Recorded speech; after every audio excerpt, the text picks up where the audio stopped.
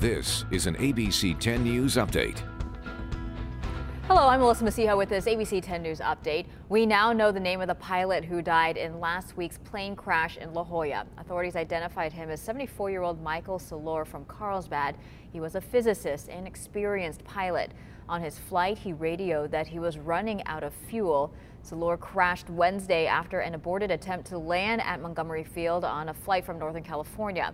Police found the debris on that slope you just saw south of Gilman and La Jolla Village Drive. Salor founded several companies, held 19 patents, and had more than 17,000 hours of flight time.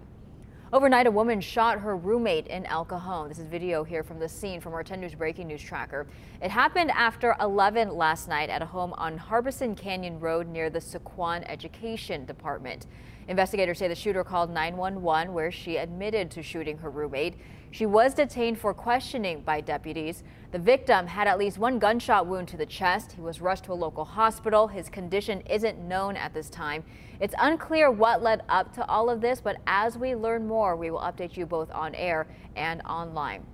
Let's turn now to Vanessa Paz. We have a couple more days till Thanksgiving, but those Santa Ana winds are still with us. Yeah, they just won't let up. It looks like they'll continue to linger into your Tuesday before those winds subside later on this evening into your Wednesday. We have that wind advisory was set to expire at 2 p.m. It's been extended now, lasting until 6 o'clock tonight. We'll have that easterly flow bringing in sustained winds up to 35 miles per hour with gusts anywhere from 60 to 70 miles per hour. So those are damaging winds that we're talking about today. Will be slightly warmer than yesterday. Mel?